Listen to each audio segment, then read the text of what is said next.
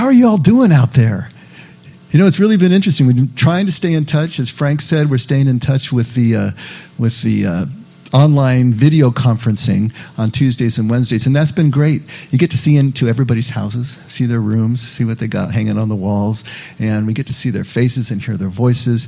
Jeanette's been logging in from Georgia, so it's been great to see her. We have couples logging in from Phoenix who have followed the effect from afar, and now they're able to actually connect with us and talk with us. That's been great. We have someone from Ventura who's been logging in. So it's been really great to just build our community up, and now we're trying to figure out how do we keep that online portion even when we come back to face-to-face gatherings. But obviously there's been good within all the craziness, but it has dawned on me that we're only in week 3 of this. And now we know that we're going to the end of the month at least. And a lot of the people I've been talking to said, you know, it's probably going to be longer than that. So it's going to really require a shift in attitude. And as good-natured and humored as pretty much we've all been able to be, you can feel that other thing rising there. And so it's so important for us to keep connected with each other and with our own inner connection with God so that we can balance all of this and we can keep moving forward. It's just kind of amazing to me that we're already into Holy Week. Here we are with Palm Sunday. I'm sure you can see our palms down here. Obviously, we forgot to light the candles, but that's okay. And a couple of you have been asking me about, obviously there's a few people here, and are we safe? And yes, we're practicing our social distancing, and we're doing everything we can to be safe, but we're all very glad to be here so that we can stream out and be with you on Sunday morning. So here we are with Palm Sunday, beginning of Holy Week. We have talked, I've sort of got some traditional services and messages that I do on Easter and Good Friday and Christmas, and it's becoming kind of a tradition for us. And so the Holy Week tradition that we've had, that we're just getting started now because this is Palm Sunday, is to send daily devotionals by email, and we'll do it on Facebook as well this year. And hopefully you will have seen the one that we did for Palm Sunday. If you're not on our mailing list and you want to get them by email, just let me know and we'll get you on. But each one of these days of Holy Week takes another little slice of Scripture, another small story, and threads it through Holy Week, commemorating and detailing this last week, but leading up to the crucifixion. And we talk about how normally we just take these stories at a literal sort of face value. We look at what the story actually says, we read the story, we absorb it, and then we move on to the next day. But Scripture has this wonderful ability to give us layers of meaning. And if we stick only to the literal, top-level meaning, we're going to miss so much. Because without saying that these are just metaphorical, there is so much deeper spiritual and metaphorical meaning layered in. And when you take a look at the actual choices of the material that was laid out liturgically on Holy Week, you get a sense of this progression. Really what's happening when we take a look seriously at Holy Week, we are seeing the whole way of Jesus being laid out. This way of Jesus that is the only way to the Father. This way of Jesus that Jesus told us he actually is. He is this way. He is living this way. He is trying to model and teach this way that will get us to this place of transformation, this place of rebirth. And so Easter week, Holy Week, takes us right up to Easter and that celebration of new life and rebirth. And each day takes us on one step of the journey. For instance, let's just go really quickly through. On Palm Sunday, we are actually celebrating and remembering Jesus' entry into Jerusalem on the last week of his life. And the people go crazy and they give him all of these accolades. But really what's happening there under the surface is that Palm Sunday is all about seeing through our expectations, our agenda, our needs, our ego, if you will, to a truth that stands beyond that, to break through what we think we know. Because all the people saw Jesus as he came through the city through their own lenses, through everything that they thought they knew, and most importantly, what they needed and wanted from Jesus. They weren't seeing Jesus as he was. They were seeing him as they needed and wanted him to be. To break through that is the message of Palm Sunday. Tomorrow, Fig Monday, takes its name from Jesus cursing the fig tree, which is a really strange story. Why would Jesus curse a fig tree? Because it didn't have any fruit at the moment. But when you realize that it's juxtaposed with the cleansing of the temple, then everything starts to come into focus. Because both the temple and the fig tree were symbols of Israel itself. And what Jesus is showing is that the whole institution of Judaism, the whole institution that Israel was founded upon, had become hollow, had become corrupt, was not bearing any fruit. And so Fig Monday is about breaking through the institutional or the group identification that we sometimes fall back on. Palm Sunday, breaking through the individual ego. Fig Monday, breaking through the group identification that can also hold us down. Holy Tuesday tells us the story of the wise and the foolish young girls as they're waiting for the bridegroom to come and take the bride away. And some have their lamps ready and trimmed and full of oil, and others do not. And it's about staying prepared. It's about staying ready. But there's also this sense of trying to stay balanced between the here and the now and the future. It is such a delicate balance for us to try to stay in that place.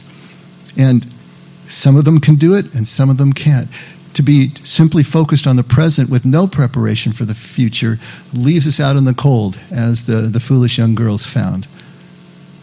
But the opposite is also an unhealthy place to be.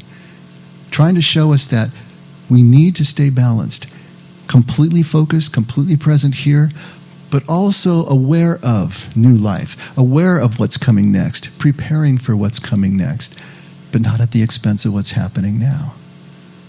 On Spy Wednesday, which takes its name from Judas conspiring with the Jewish authorities to betray Jesus and to give him up, but it's also juxtaposed with another story, which is a story of the woman who comes and pours crazily expensive perfume on Jesus' feet. And Judas leads the band from the disciples' point of view and saying, why have you wasted all of this?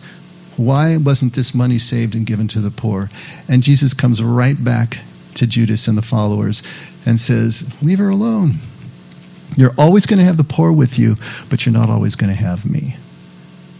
And this is, again, one of those stories that seems so uncharacteristic. What's really going on here? But when you think about it, this is another balance. The story on Holy Tuesday is about balance between now and then, between present and future. This is about balance between micro and macro, between getting lost in external causes and being able to focus right down on who's right in front of you.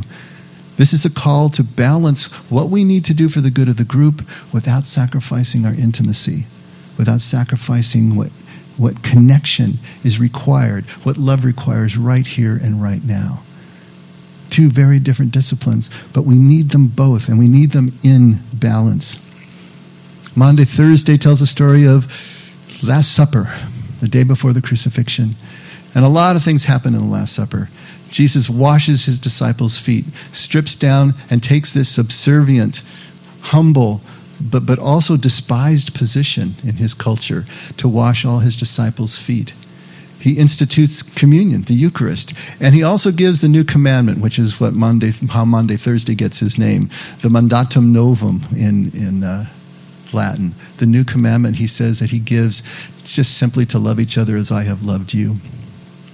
He's showing his disciples this breakthrough into complete unity, to erase the cultural and supposed statuses between master and follower, between master and slave, between higher-ups and anyone else.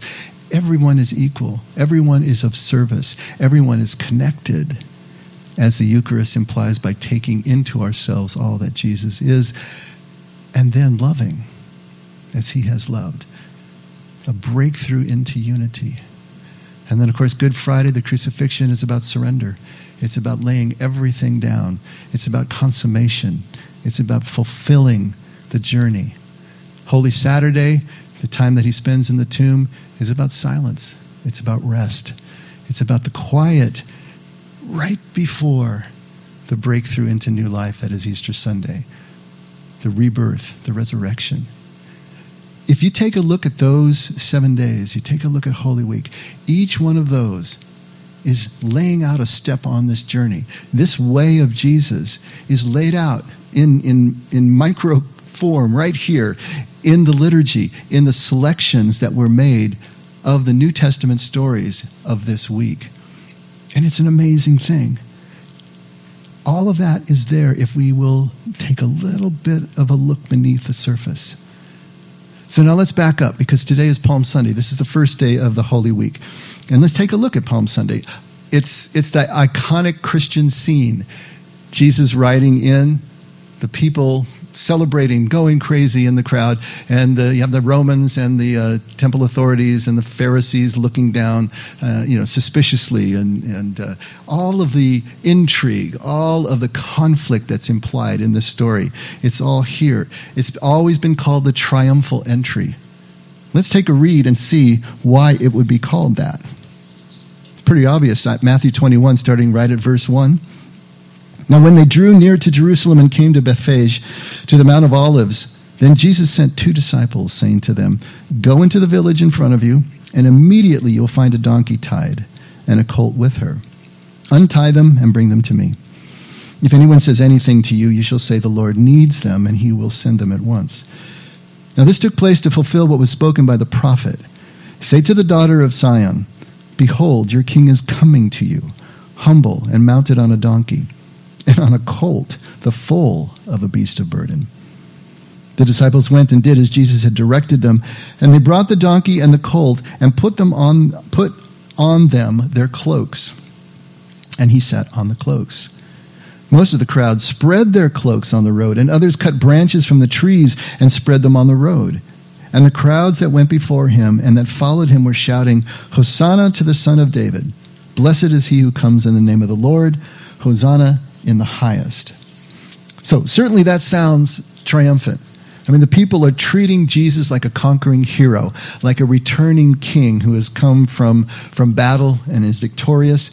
And there's a lot of symbolism here. This is rich in symbolism. So once we know the symbolism, we kind of can move into the scene a little bit more and know what's really going on here. It says that the peoples laid their cloaks before him.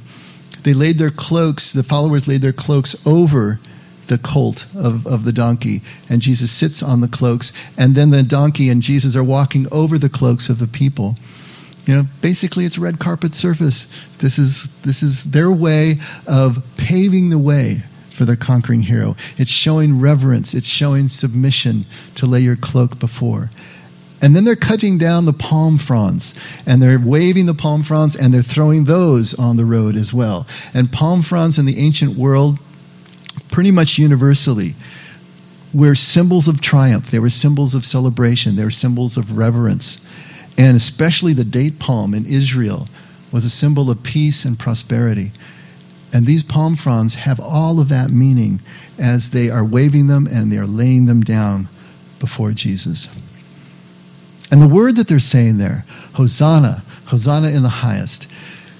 Now we have just kind of taken that word, that phrase colloquially, just to think that it just means praise you or praise God or something, but that's hallelujah. Hallelujah means praise God.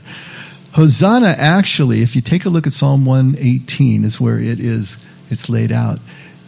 The actual word there in Hebrew is Hoshiana. And the whole phrase in Psalm 118 is Hoshiana ana Yahweh, which means, save us, we beseech you, Lord God. Save us, we beseech you. Hoshiana, save us.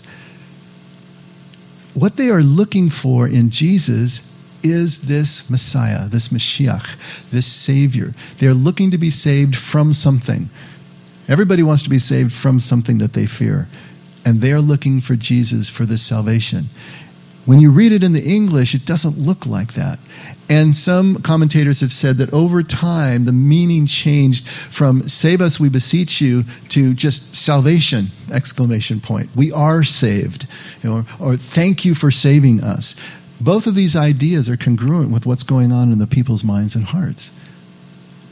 They are looking for Jesus to save them. They are looking for him in this role of Messiah, which was very well understood by this time in Jewish history. After 400 years of being under foreign rule and occupation and oppression, they were looking for a warrior king who was going to, at this point, throw off the yoke of the Romans and take them back into national sovereignty. And the glory that they expected was their promise from all the way from Abraham and the promises to Abraham to their present time.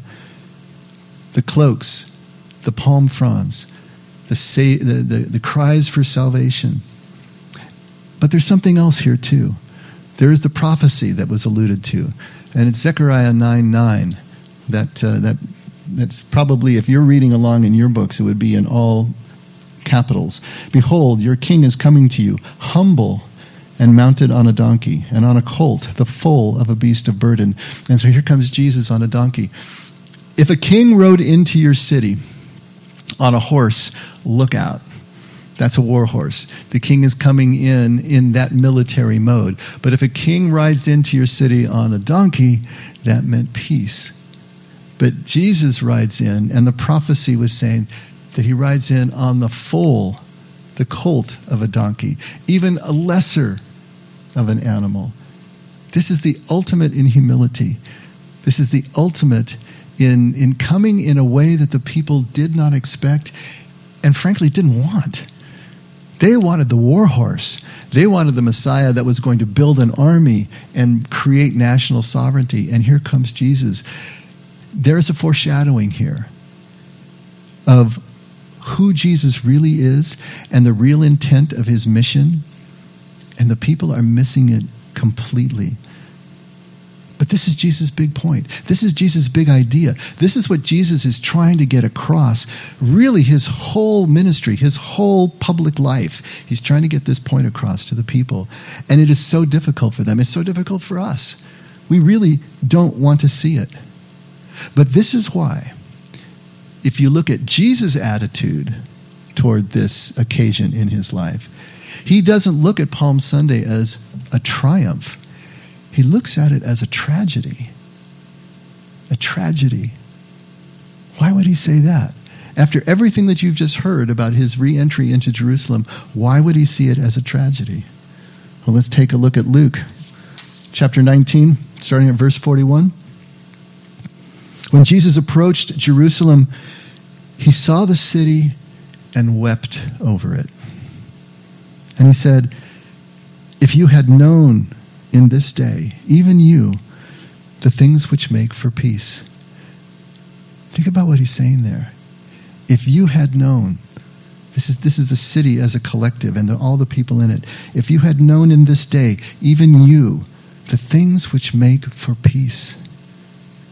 The people wanted what they wanted to create a sovereign nation. The people wanted what they wanted to not be oppressed. They wanted what they wanted so they could prosper personally and as a family and as a nation. But Jesus is saying, if you had just known the things that really make for peace, not the things that you think can be taken by force, but the things that really make for peace. But now they have been hidden from your eyes. For the days will come upon you when your enemies will throw up barricades against you and surround you and hem you in on every side. And they will level you to the ground and your children within you. And they will not leave in you one stone upon another, because you did not recognize the time of your visitation. That's devastating. He is saying here everything that actually happened 40 years later. In 70 AD, when the Romans rolled in and razed the city to the ground, and destroyed the temple, and left not a stone upon another. Because they didn't know the things that really make for peace, and they did not recognize the hour of their visitation. That's the tragedy.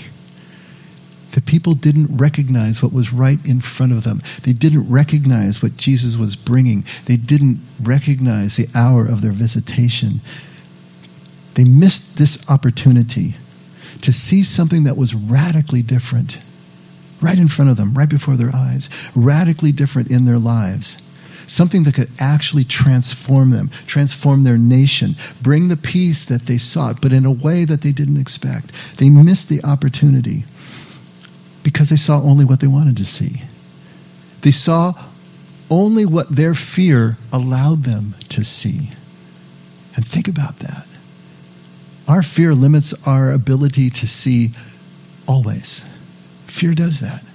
Fear narrows our sight down to this myopic pinhole that we can only see what we think is our salvation, and we cry out for that salvation. We look for that salvation.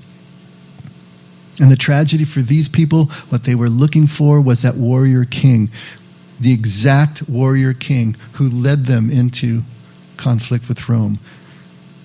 It kept them on the course of their own destruction.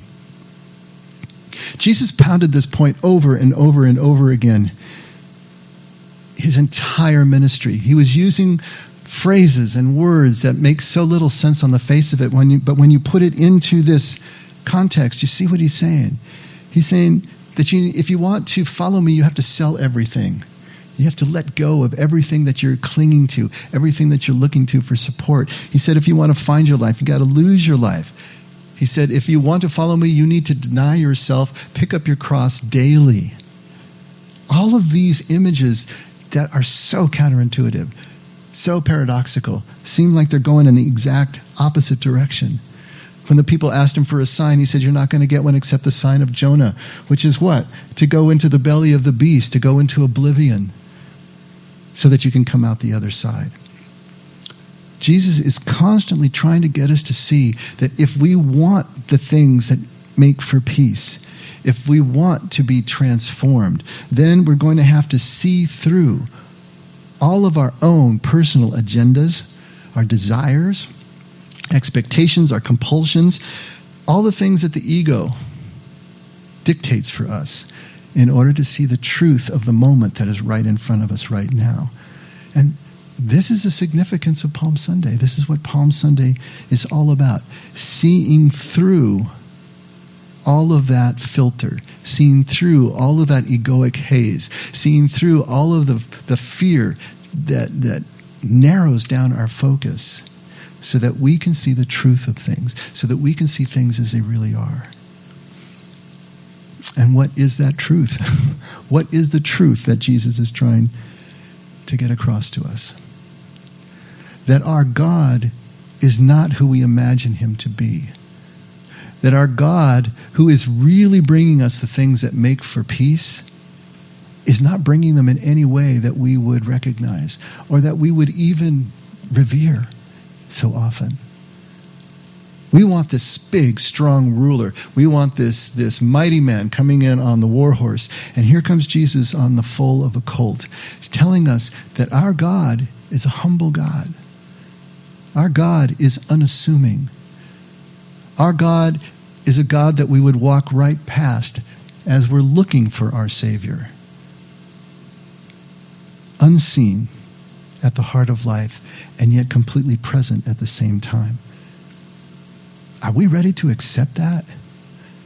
Are we ready to accept the kind of God that Jesus is really bringing to us? Are we willing to accept who Jesus is showing us that he is as he rides into our lives? You know, we've done this before, but for just a second, just close your eyes.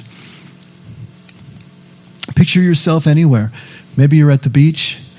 Maybe you imagine yourself in a street in Jerusalem in the first century, and Jesus is walking toward you. You know it's Jesus. What does he look like? How tall is he? What is he wearing? What are the color of his eyes?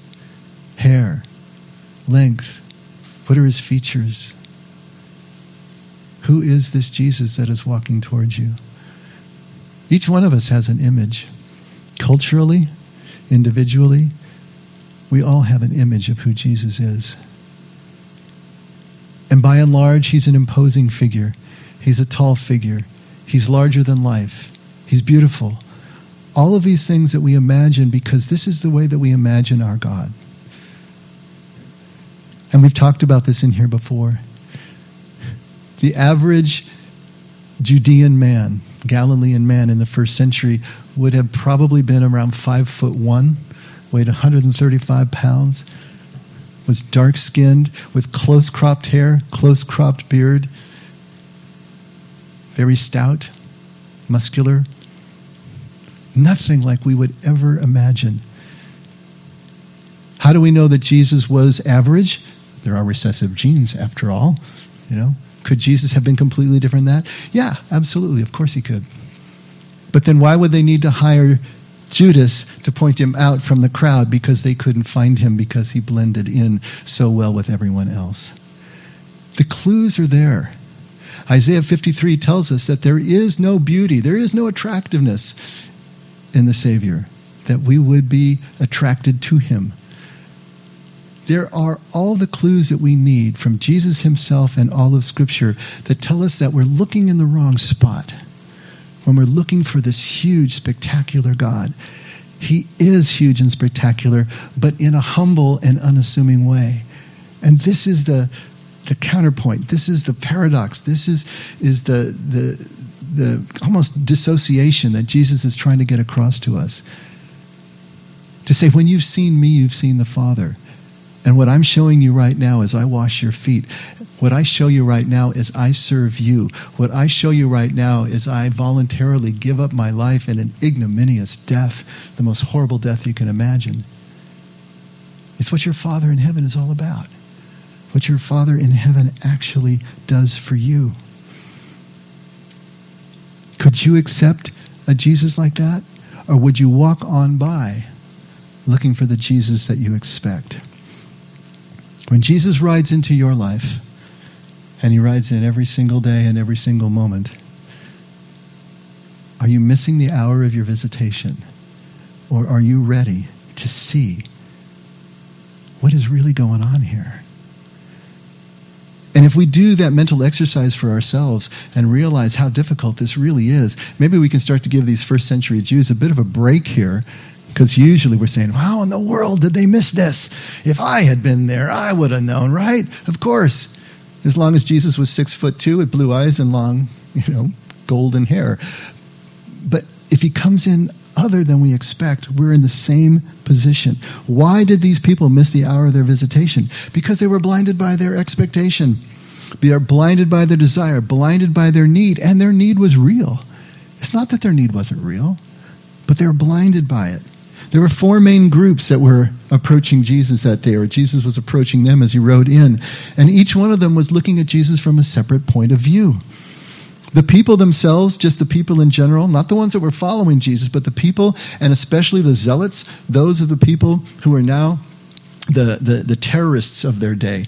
They were called sicarii in Latin, which was the dagger that they used for their assassinations. That's how they characterized these zealots. The Kanaim in Aramaic just meant the zealous ones, but they were the terrorists of their day, trying to foment rebellion, trying to foment destabilization. And they were looking for a warrior king. They were looking for that Mashiach who would reestablish a sovereign Israel. And they wanted to be saved from. They were looking for salvation from Roman oppression, from everything that was keeping their lives down, from the crushing taxes and everything that was going on.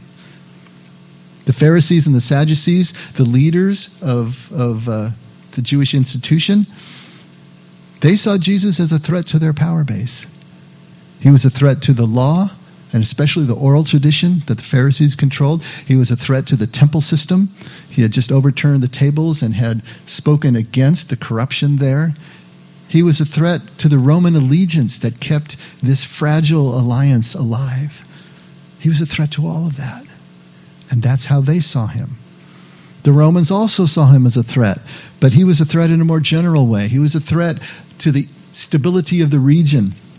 He was a threat of sedition, of riots and further unrest, and especially to the Romans, he was a threat to the tax base, the constant flow of taxes to the capital. And the followers of Jesus, they're not exempt here either. They looked at Jesus as what? They looked at him as a ticket to the big time. They still hadn't gotten into their hearts what Jesus was talking about when he talked about his kingdom. They were still thinking of it as a physical kingdom.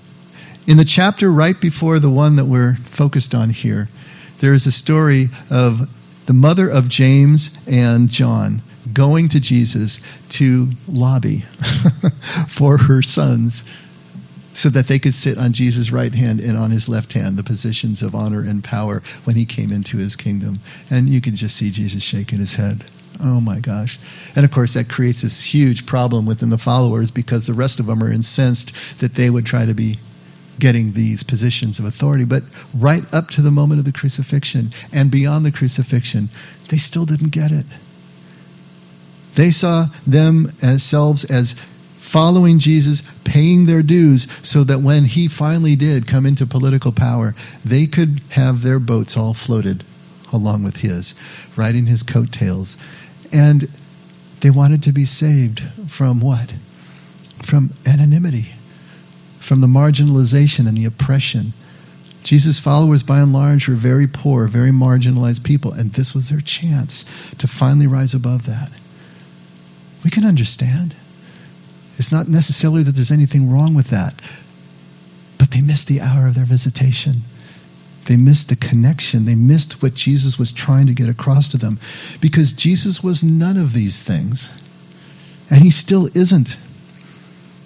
What do we see in Jesus? What do we expect Jesus to be here and now?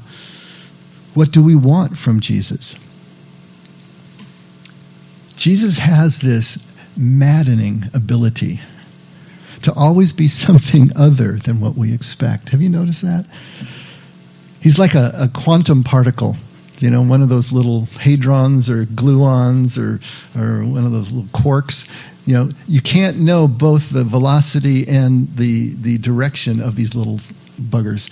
You pin one down and the other one goes out, so you can never know exactly where they are. And the more you try to understand, the more there's someplace else. Jesus has that sort of quality to him. You ask him a question and he just asks you a question back, or he tells you a story. He's always trying to get you to look in a different direction than where you're looking, to let go of the thing that you're holding on to that drove the question in the first place. He is always something radically different. Radically different. Jesus will always come in and overturn your tables the way he did in the temple. Whatever tables of familiarity you have, whatever tables of commerce and transaction that you've set up in your life, he will overturn those, and he never leaves us unchanged. The real Jesus comes into your life and you recognize him, he will not leave you unchanged. He can't leave you unchanged because he is so radically different. Jesus doesn't ride into our lives to give us what we think we want. He doesn't work that way. What do we want right now? We really want this outbreak to be over, don't we? We really want to get back to work, don't we? We want to be able to congregate again. We want to feel safe again. We want the grocery shelves to be full again. We want everything back the way it was. And we want that so bad, we're praying for it. And we're praying for God, for Jesus, to fix it, to save us. But what's the truth? The truth is we're going to have to fix it for ourselves. We're going to be on lockdown for another 30 or 60 days, maybe even longer. There's going to be all the things that we're going to have to fix afterwards. This is up to us to fix, because when it comes right down to it, Jesus is much less concerned with our circumstances than he is with the transformation of each one of us through our circumstances. To take us into rebirth, into transformation, that is Jesus' concern, not the circumstances in which we find ourselves. And here's the catch. If we like our circumstances, if we are invested in our circumstances, if we like the status quo, right, then we're going to be afraid of change. Why would you want anything to change if everything is just the way you want it, right? Why do you think Jesus' followers were all from the poor, were all from the marginalized? The ones who were completely happy with the status quo were afraid of that change, and they will see Jesus, we will see Jesus, as a threat to everything that we have. We don't want to change. Even if somewhere in the back of our spirits we know that it's got to be better, but there's too much inertia, too much resistance, too much fear. On the other hand, if we're not happy with our circumstances, if we are marginalized, then we're afraid of not changing. And then we're going to see Jesus as the fixer, as the one who's going to come in and change all of that. And the truth is, Jesus is neither threat nor fixer. What is Jesus really? He's a window into a different reality. He's a window to the Father himself. In that reality that Jesus is trying to show us, the kingdom, Father, can fix what can be fixed. When we are in that reality, it gives us the ability to fix what can be fixed, but it also gives us the ability to be faithfully enduring, to overcome what can't be fixed. And that's a very different thing.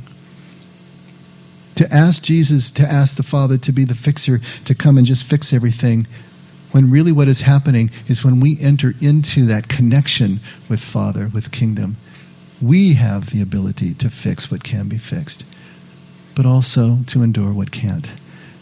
That's a very different thing. A very different thing. And this is what Jesus is trying to show us. He's showing us what this reality looks like. It's here. Here is this new there that you can go into if you want to. And what does that look like? Take a look, just jumping back a little bit in Luke to verse 37, still chapter 19. As soon as Jesus was approaching Jerusalem, near the descent of the Mount of Olives, the whole crowd of disciples began to praise God joyfully with a loud voice for all the miracles which they had seen, shouting, "Blessed is the King who comes in the name of the Lord. Peace in heaven and glory in the highest." Now, some of the Pharisees in the crowd said to Jesus, "Teacher, rebuke your disciples."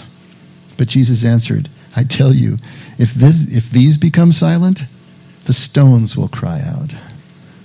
You got to love that. Maybe more poetically said from Jesus Christ Superstar, if every tongue were still, the noise would still continue. The rocks and stones themselves would start to sing. Such a great line. What does that mean? What does it mean that the stones will cry out? What's Jesus trying to show us here? He's coming into the city. The people are going nuts. The Pharisees, the Sadducees are petrified that the Romans are going to see this as the beginning of a riot and put it down with force. Shut them up. Stop them. Tell them not to make this kind of noise, to make this kind of show. He says, even if they do stop, the stones are going to cry out. What's he telling us? He's telling us that God, his Father, is infused in everything around us, all of creation, that there's no way that we can escape God's presence. It precedes us wherever we go. It is wherever we go.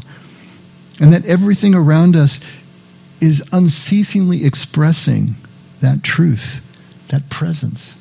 It can't do anything else. The stones are singing right now.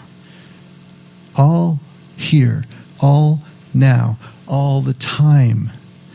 Creation is constantly singing.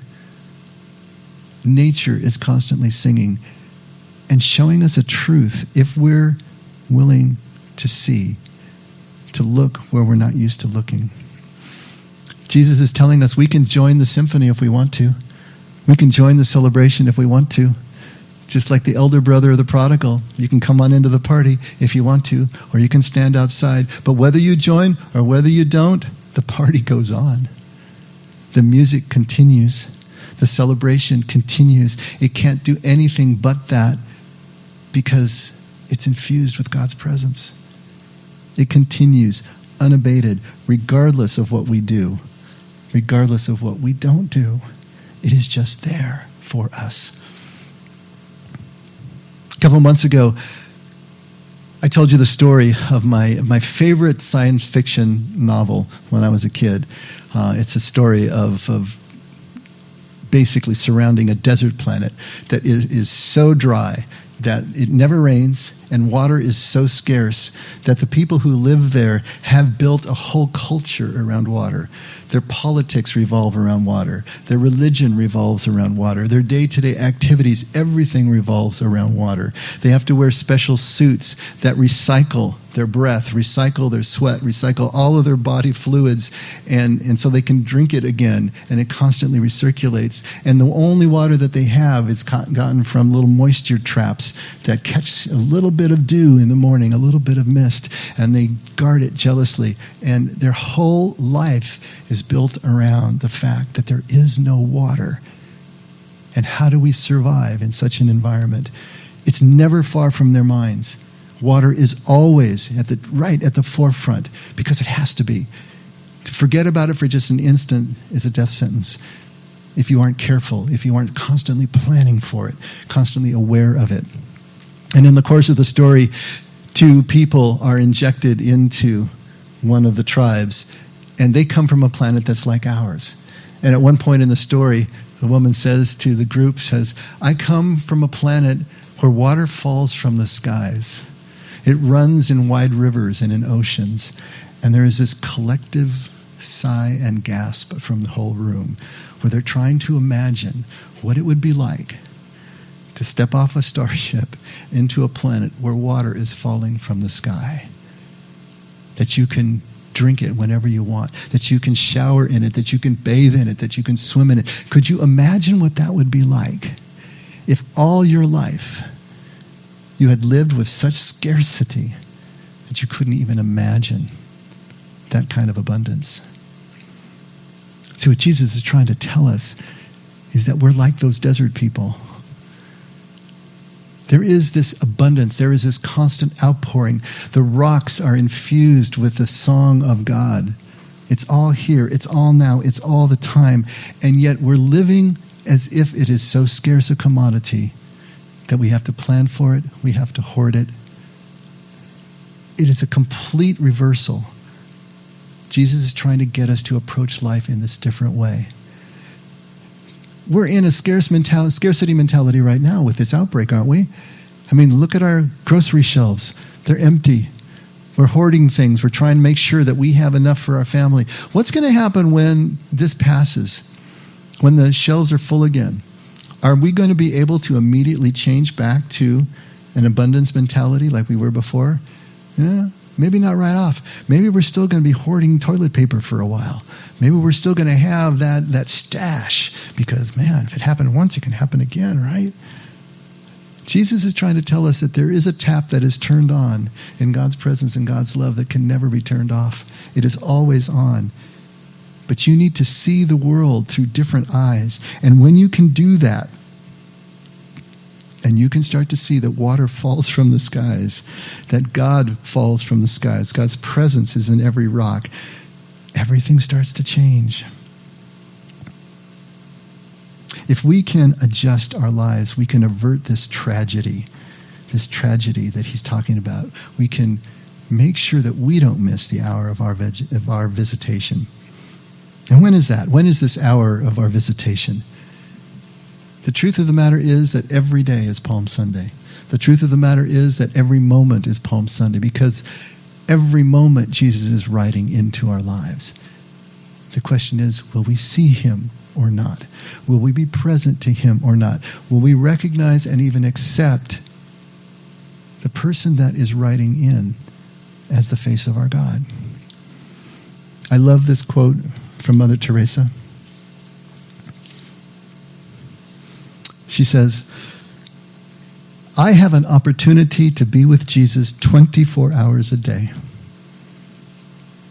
I have an opportunity to be with Jesus 24 hours a day, seeking the face of God in everything, everyone, all the time, and his hand in every happening. This is what it means to be contemplative in the heart of the world. To be contemplative in the heart of the world. Seeing and adoring the presence of Jesus, especially in the lowly appearance of bread and in the distressing disguise of the poor. Each one of them is Jesus in disguise.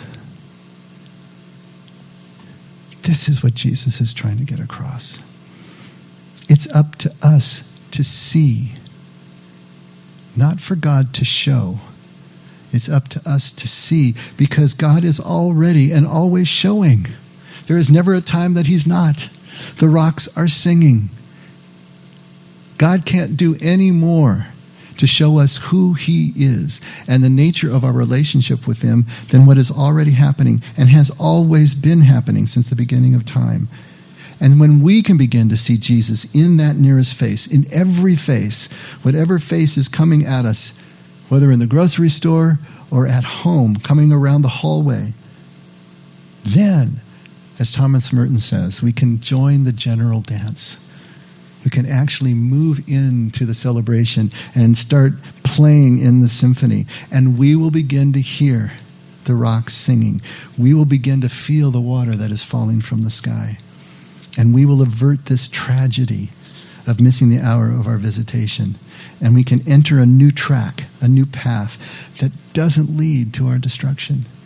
Because will have begun to see the things that really make for peace. We will have broken through the fear of our own need, broken through the confines of our own ego, and have seen a there that is green and verdant and abundant. And we will have begun this Holy Week journey that will take us to the new life of Easter. This is what Palm Sunday is about. This is the first step on the journey that leads us to new life. Let's pray.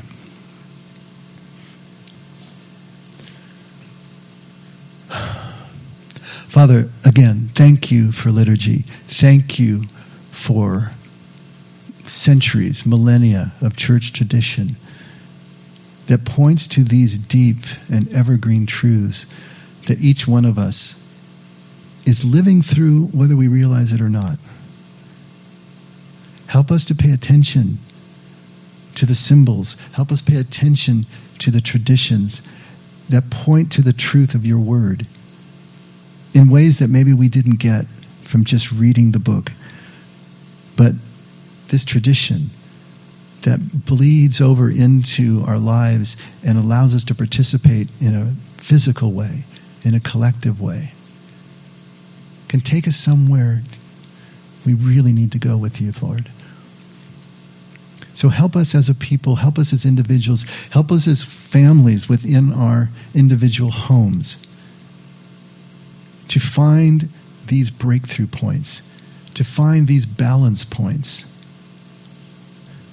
to take more seriously what it means to really be people who follow you in faith.